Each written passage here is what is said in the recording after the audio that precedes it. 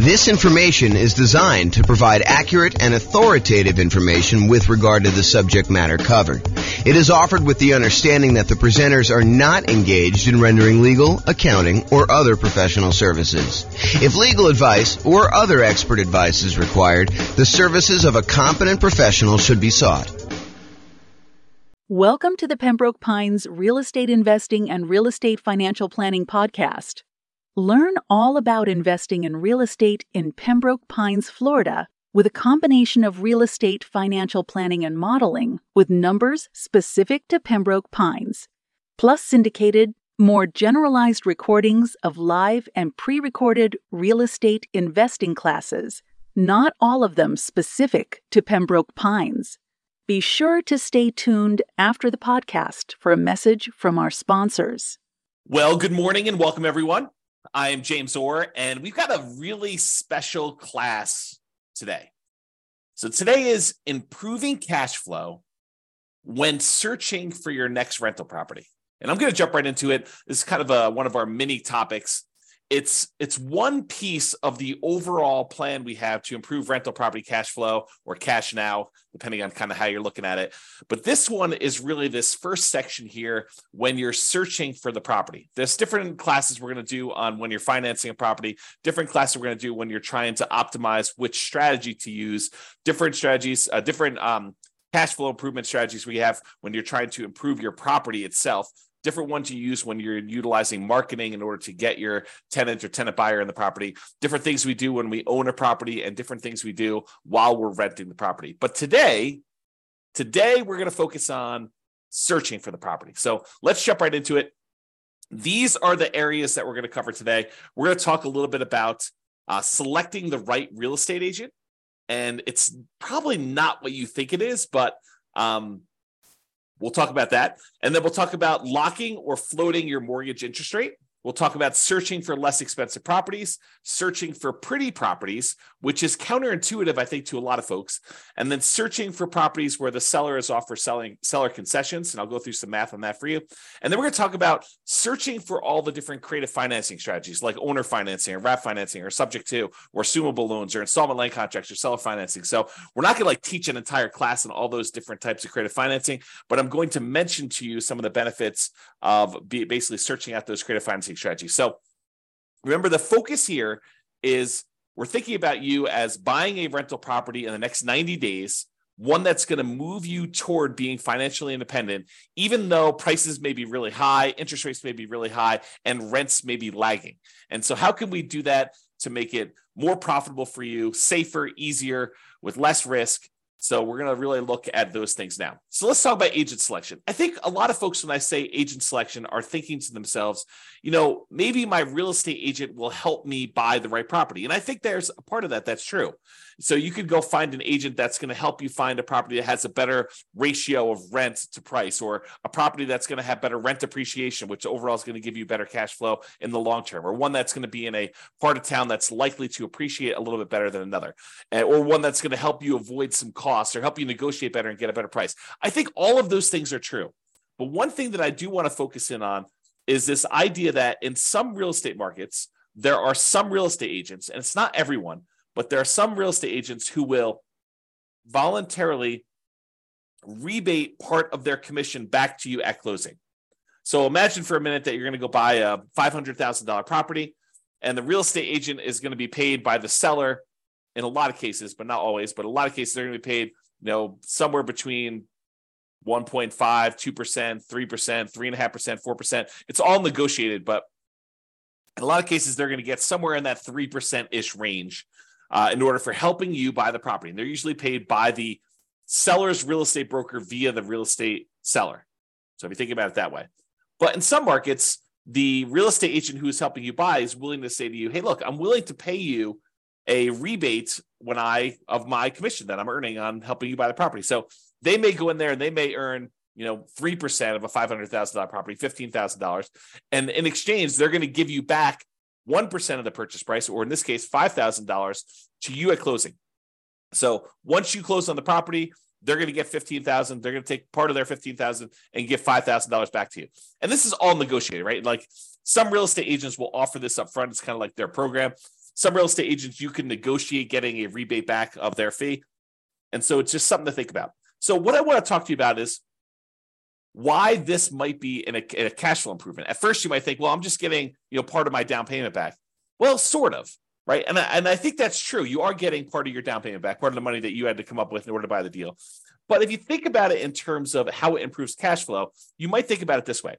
So it's almost like if you got $5,000 back on a $500,000 purchase, it's almost like getting $400 more per month back for a year, plus a little bit more. I mean, $400 per month for a year would be $4,800, and you got $200 extra. So it's really like getting $400 more back. And then at the end of the year, maybe rents have gone up a little bit, and you're not. If you were $400 a month negative, then maybe rents go up a little bit, and now you're not quite as negative after that. So you could look at this as offsetting some of your negative cash flow if you've got negative cash flow on your property. Ideally, we're trying to get you to the point where we can improve it all these different ways where you have very little or no negative cash flow or significantly positive cash flow, depending on your market conditions and where you are and what you're putting down and what your strategy is and how you're doing all this stuff, because a lot of it's variable. But ideally, if you were buying a property and let's say hypothetically it had $400 a month negative cash flow, but you're able to get this $5,000 rebate back from your real estate agent, then for the first year, you're kind of break even. And then after that, maybe rents have gone up. Maybe maybe you're renting a $2,000 a month property or a $3,000 a month property, and maybe rents go up by 5%. I mean, I think that's probably a pretty aggressive growth rate, although we've seen more than that recently. But I think over a long period of time, that 5% per year is pretty aggressive. But if you got 5% on a $2,000 a month property, if I'm not mistaken, that's $100 a month. Now your cash flow is not $400 a month negative; it's only $300. And if you're on a $3,000 property, 5% improvement in cash flow. If I'm doing my math right, is $150. Now you're not negative $400, you're negative $250. So this could help get you over that first year of offsetting some pretty significant negative cash flow. Or if you have positive cash flow, it's a way to improve cash flow for the first year, if you think about it that way. Or a totally different way of looking at this, which I think is the one that most people are not finally attuned to, is you could take that $5,000 and instead of applying it directly to offset any negative cash flow or improving cash flow in that first year, you could say, I'm going to take that $5,000 and I'm going to use it to buy down the interest rate to improve cash flow on the loan I'm getting. Now, you may need the $5,000 upfront to kind of pay this to the lender when you go to closing, but you're getting it right back after you close as a rebate from the real estate agent in this example. So you may put up $5,000, buy down your mortgage interest rate, knowing that after closing, you're going to get $5,000 from your real estate agent, which could help offset the money you had to put up to do that. So how much improved cash flow will buying down the rate for $5,000, how much will that improve cash flow? Let's take a look. So this is a sheet that one of the lenders I worked with locally here, his name is Matt Weaver with Excel Financial, but he just sends over a sheet showing you kind of what rates are. And this happens to be the rates that he sent over earlier last week. And so I just pulled it up. It happens to be for a $500,000 property for a well-qualified buyer. I believe they're putting 5% down. So this one shows you, I'm not going to go into all the detail. I probably should do a whole class on how to analyze these. In fact, I think it's on the schedule for doing financing. So this one, though, shows you basically how much you had to pay in order to get an improved rate. So this shows you what your interest rate is. So if you decide, hey, look, I want to get the rate from my lender by not putting in any extra money. You could go to the lender and say, look, what is my rate today if I don't pay you any extra points or extra fees? And they'll say to you, well, it's somewhere between 6.75 and 6.875 is what the rates were at this particular recording. And they vary all the time. And the amount you pay to buy down these things vary all the time. I should mention that too. But right now, if you take 6.875, you're going to get a small $618 credit at closing from your lender. Okay, so you'll get a credit. If you decide to pay $741, you could get 6.75. But what's interesting is if you choose to pay, a little bit more than, $4,000 and change, basically it's this $3,867 plus this $618, you can go from having a payment of, so whatever that is, $4,000, it's less than the $5,000 you're getting as a rebate. You could go from having a payment of $3,120 to a payment of $3,002. So in exchange for paying, just over, $4,400 or so, I'm really estimating. So paying about $4,400 to the lender, you can buy down your mortgage interest rate to 6.5%. So going from 6.875 to 6.5% is an improvement of $118 a month, the difference between $3,120 per month and $3,002 per month. So by going and doing that, you can improve your cash flow by $120 a month. It's not $400 a month for the first year. It's $118 a month for 30 years. Now, that might be an interesting way to improve cash flow. Because if you plan on holding this property forever, if you're not buying it with the intention of selling it to then pay off properties or do whatever you need to do there, you're basically buying this property because you know that it's going to be in your portfolio as a long-term buy and hold where you intend to pay the property off over time, then maybe buying down the interest rate isn't the worst thing in the world, and it could improve your cash flow by $118 in this example. Okay, so that is one way that choosing a real estate agent could have an improved impact on your positive cash flow. Okay, next strategy. Locking or floating the rate. So mortgage rates change every day throughout the day. I would say most lenders tend to do a once a day adjustment. So, they reset their rates from their lenders at, 8 o'clock in the morning every day. And those are the rates that they're allowed to go and tell people throughout the day. So if you go to a local credit union or something like that, they may update their rates at 8 o'clock in the morning. And if you call anytime throughout that day, they're going to quote you that rate. But the rates are really changing all the time throughout that day. And the next day, when you wake up, they're going to be 8 o'clock in the morning. They're going to change the rates to whatever the current rate is for that day. So if you think about it, while you're shopping for a property, what if you're concerned that mortgage interest rates are going to go up? Well, it's really difficult to accurately predict the future. I mean, we really don't know if interest rates are going to go up or interest rates are going to go down. We can sort of guess based on, what's happening in the political world, but, unexpected things happen all the time. And those can impact mortgage interest rates. But if you're concerned that rates will go up, you're like, look, I can afford this right now, but if rates go up too much more, it's not going to be worth buying. Maybe what you want to do is go talk to your lender. And with some lenders, you can choose to pay a fee to lock in your rate while searching for properties. You can say, look, I know I'm buying something in the next 90 days. If I go pay you a fee, then we can lock in this mortgage interest rate and I will be able to get this rate definitely anytime within the next 90 days in order to close on my property. And they will a lot of times do that for you. Okay. Now the lock lasts for a predetermined period of time. It's not like you could lock in a rate and then 10 years later, you decide you want to use that rate, you could do it. It's usually for like 90 days. And I'm not a lender, but my understanding is how lenders are using this is they're going in and they are pre-purchasing that block of financing for you. So they're saying, look, we reserve this rate at this style of thing, and it costs them a little bit of money to do that. Then if rates go up between when you lock your rate and when you close on the property, you're not penalized with the higher rate and have improved cash flow.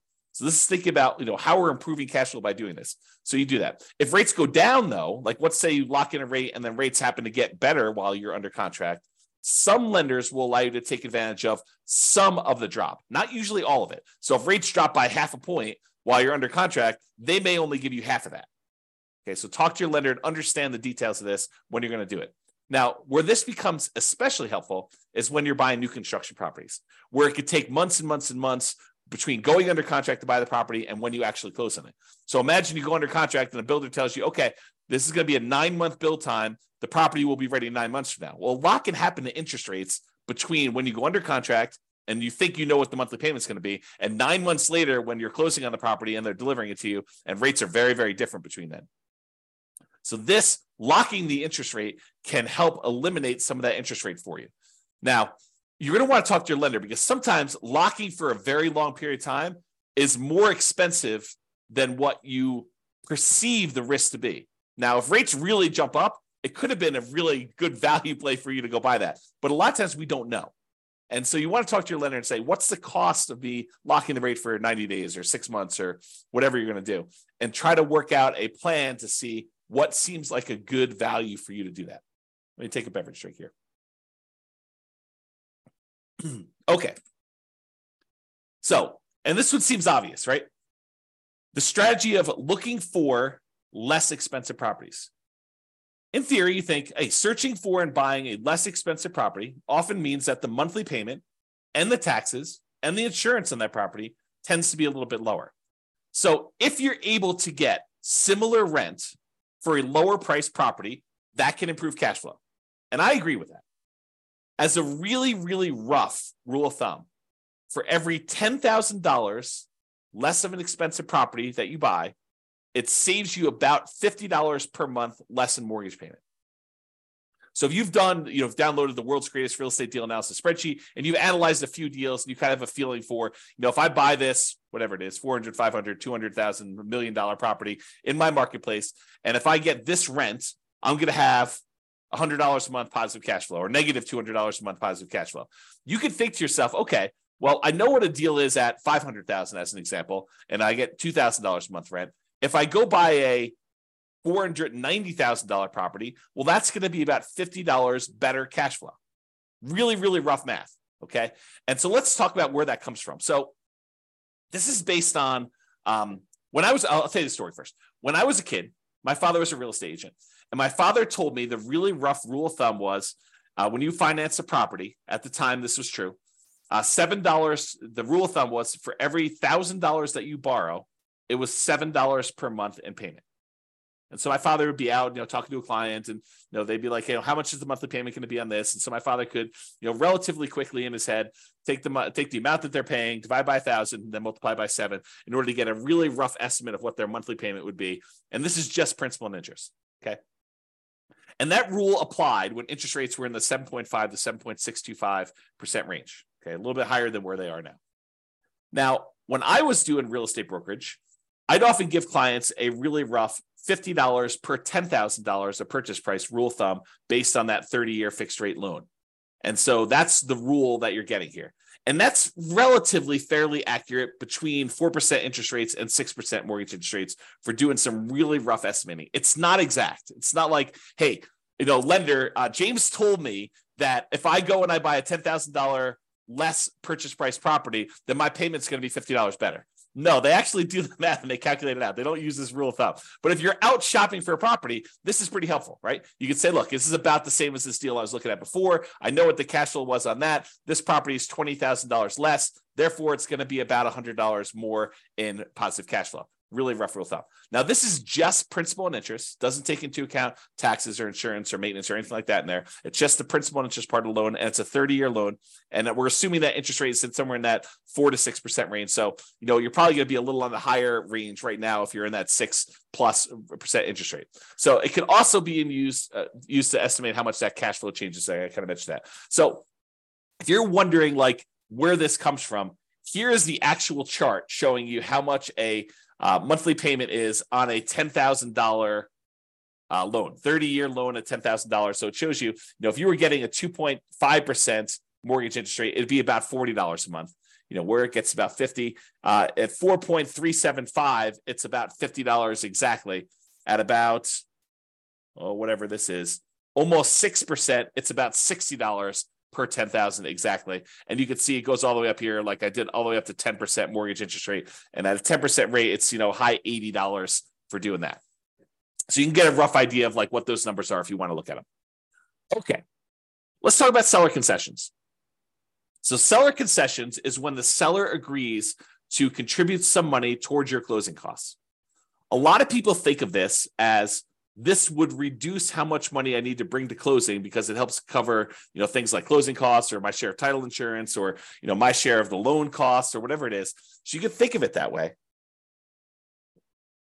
But you can also think of it as a way to reduce your mortgage interest rate. Remember we talked before about getting a rebate from the real estate agent and being able to buy down the interest rate? Well, you could use seller concessions in order to buy down the mortgage interest rate in order to improve cash flow. So let's say you're prepared, you've got enough money to do your down payment, you've got enough money for all your closing costs, and now you're thinking, okay, I really want to improve cash flow. One way to improve cash flow is to say, I want to look at properties where the seller is offering some type of seller concession, which will allow me to use the money they're giving me to buy down the interest rate by whatever amount that was. So if you remember from the real estate agent rebate example, we talked about a $5,000 kind of buy down, a rebate would allow you to buy down the mortgage interest rate such that you improve cash flow by $118 per month for the entire 30-year period. So if you're able to get a seller to contribute $5,000 toward your closing costs, you can improve your cash flow by $118 by taking that money and buying down the interest rate with it. So maybe you want to search for properties where the seller is offering seller concessions. And we haven't talked about it because we're not talking about making the offer yet. But this can also apply to when you're making an offer. remember when you're making an offer, maybe you talk to your real estate agent and you say, look, I'd really like to be able to try to negotiate to get some seller concessions in here and get the seller to contribute some money that you could then use either to offset some of your closing costs and or take some of that money and buy down the interest rate. Okay. All right. Let's talk about pretty properties, kind of building on this theme. So I'm going to kind of walk you through an example here that may be counterintuitive, right? Because I think a lot of real estate investors, they think that, buying a property that needs a little work and capturing a little sweat equity is a better deal. For example, let's say you can go find a property that needs $10,000 in work, but you could buy it for a $30,000 discount. So if you think about it, you're going to go in there and you're going to find a property. It's kind of rough, needs a little bit of fix up, needs some kind of attention to stuff. But for $10,000 out of pocket, plus maybe some of your sweat labor, kind of your effort doing it, maybe $10,000 in hard cash and materials and goods and stuff like that, you could buy this property. You're buying it at a $30,000 discount, such that if you put in the $10,000 worth of work, you've captured, using sweat equity, I use captured in kind of quotes there, but you captured $20,000 in equity. You basically got $20,000 in equity by doing this work yourself and paying the $10,000 in like materials and goods and do that. So if you were going to buy a property that way, and if you were going to sell the property or eventually do some type of cash out refinance where you could take advantage of that equity that you captured, ultimately that could be advantageous to you. I will totally admit that.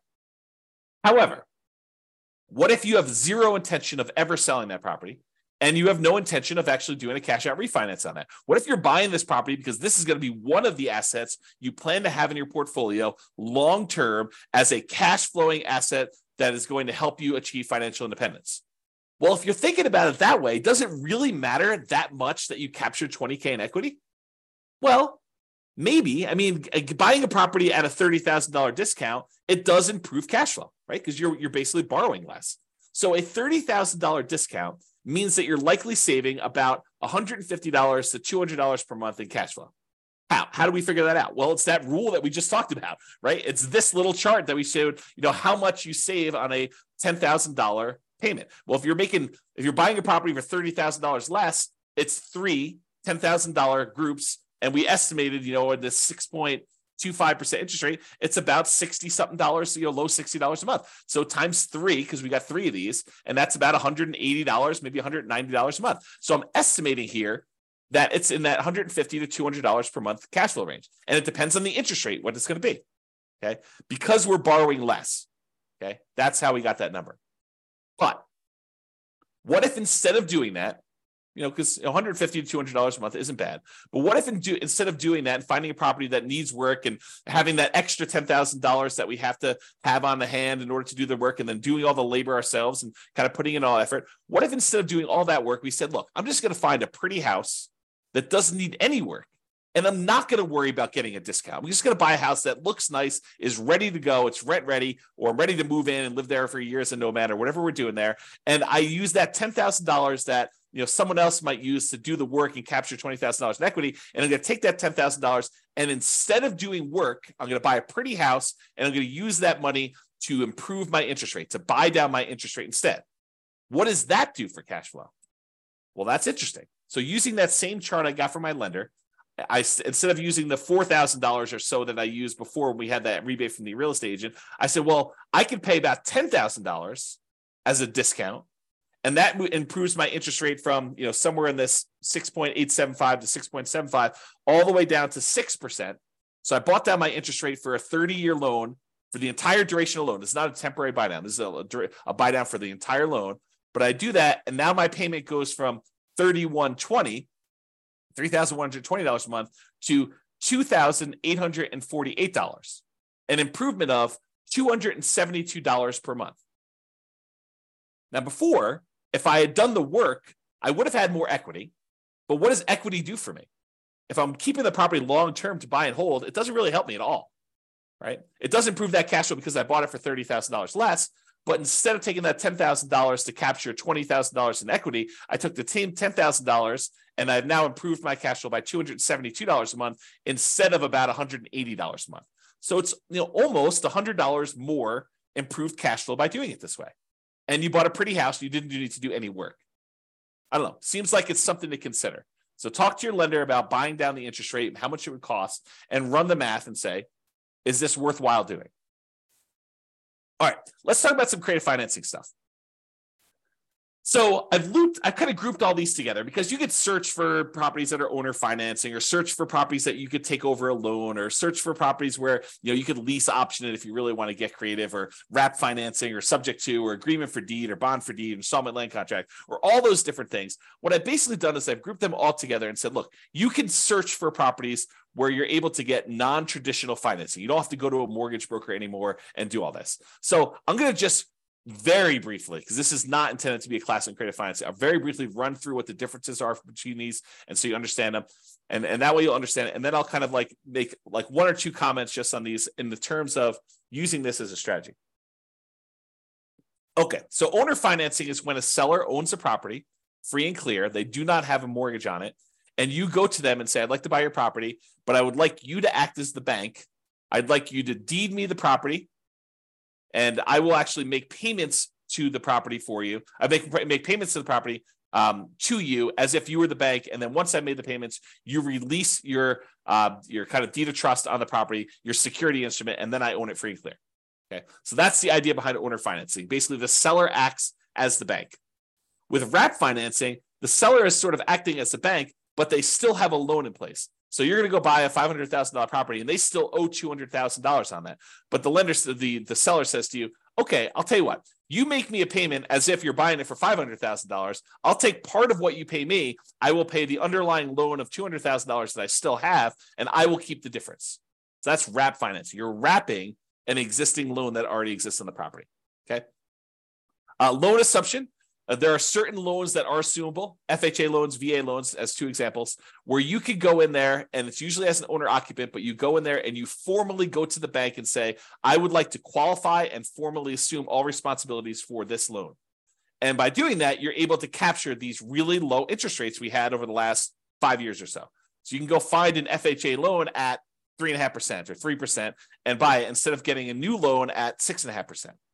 Okay, so the idea is you can go get these really attractive loans that are already out there and take them over by formally assuming them. And it could be a significant way for you to improve cash flow. We'll talk about a little downside to that here in a second. You can go in there and find a rent-to-own program. Let me take another sip here. You could go find a landlord who's tired of being a landlord and say, look, I'd like to rent the property, but I would like ultimately the ability to own this at some point in the future. I'd like an option to buy the property a year or 2 or 3 or 5 down the road, or I would like a purchase contract to be able to buy the property that is a year or 2 or 3 or 4 or 5 down the road that I could use to buy the property from you. So I'm going to rent it from you for a period of time, and then I'm eventually going to buy it. And you could do this if you're an owner occupant, or you could do it if you're an investor who wants to then sublease the property to someone else. So that's the kind of rent-to-own, lease-to-own, lease option, lease purchase family. And then you have the agreement for deed, bond for deed, contract for deed, installment land contract. This is sort of like a car loan where you don't get ownership. You don't get title to the property until you fulfilled your obligation, but you have a contract in place that says, if you make these payments for this period of time, at the end of that period of time, I will then give you a deed for the property. So it's a kind of a variation on owner financing that more protects the seller in a lot of ways, because they don't give you ownership of the property until you've done what you agreed to in the agreement, whatever that is, agreement for deed or bond for deed or contract for deed or installment land contract. And then finally, subject to is when a seller deeds you ownership of the property and they leave their existing loan in place. It's sort of like a subset or variation on wrap financing. With wrap financing, you're paying the seller. The seller is usually paying the underlying loan on the property, and you're kind of like part of the money goes to the seller, part of the money goes to the underlying loan. A lot of times with subject to, you're basically making an agreement with the seller where the loan is very high loan to value. You know, it's you're buying a $500,000 property and the loan is for $480,000, and the lender and the seller's like, look, I'm going to deed you the property. You just agree that you're going to make payments on this loan that's still in my name, and we're going to leave that loan in place. You're not formally assuming it. You're not going to the lender and saying, I am applying to formally assume all responsibilities for the loan. You're just saying, look, the seller is deeding you the property. You're now the owner. Deed means ownership. They're deeding you the property. Now you're making payments on the underlying loan to this that the seller has on there. And the loan is staying in the seller's name. Okay, so that's an overview of creative financing. And you can see why these might be more advantageous because, and there are probably exceptions to everything I'm about to say, but they tend to be more flexible in negotiating financing terms. If you go to a traditional mortgage broker and you start haggling with them over getting you a better interest rate, They're probably going to say, no, this is the rate we got. This is it. No, there's no negotiating. But if you go to an owner, they might be much more willing to say, hey, look, interest rates right now are 6.5, but I'm willing to, do financing at 5% or 8%. I mean, it could go either way, right? So you could possibly negotiate improved interest rate and loan terms. Okay. You could say to them, I'd like to pay you interest only for 5 years, and then I'll do an amortization schedule where I'm paying you a little bit more, including principal on the loan. You can do all that stuff with a seller if you're doing creative financing there. And then assumable loans. So you could formally assume a loan with a better interest rate than you could get now. That's really the appeal of it. These loans tend to be assumable for owner occupants only. So you're like, James, I'm an investor. I'm trying to buy this property as investment property. Well, if you're trying to do like the nomad strategy where you're moving into a property, living there for a year and then converting it to rental, or you're house hacking where you want to live in a duplex or a triplex or a fourplex, or maybe a house that has an upstairs, downstairs, and you kind of want to live in the upstairs and you want to rent out there, owner occupants still could work for those situations. You could formally go in and assume a, FHA loan, or a VA loan, because you could use FHA and VA in order to buy duplexes, triplexes, or fourplexes, or single-family homes. And you could go in there and buy a property like that and be able to assume a loan like that. Now, you're taking over their current loan balance.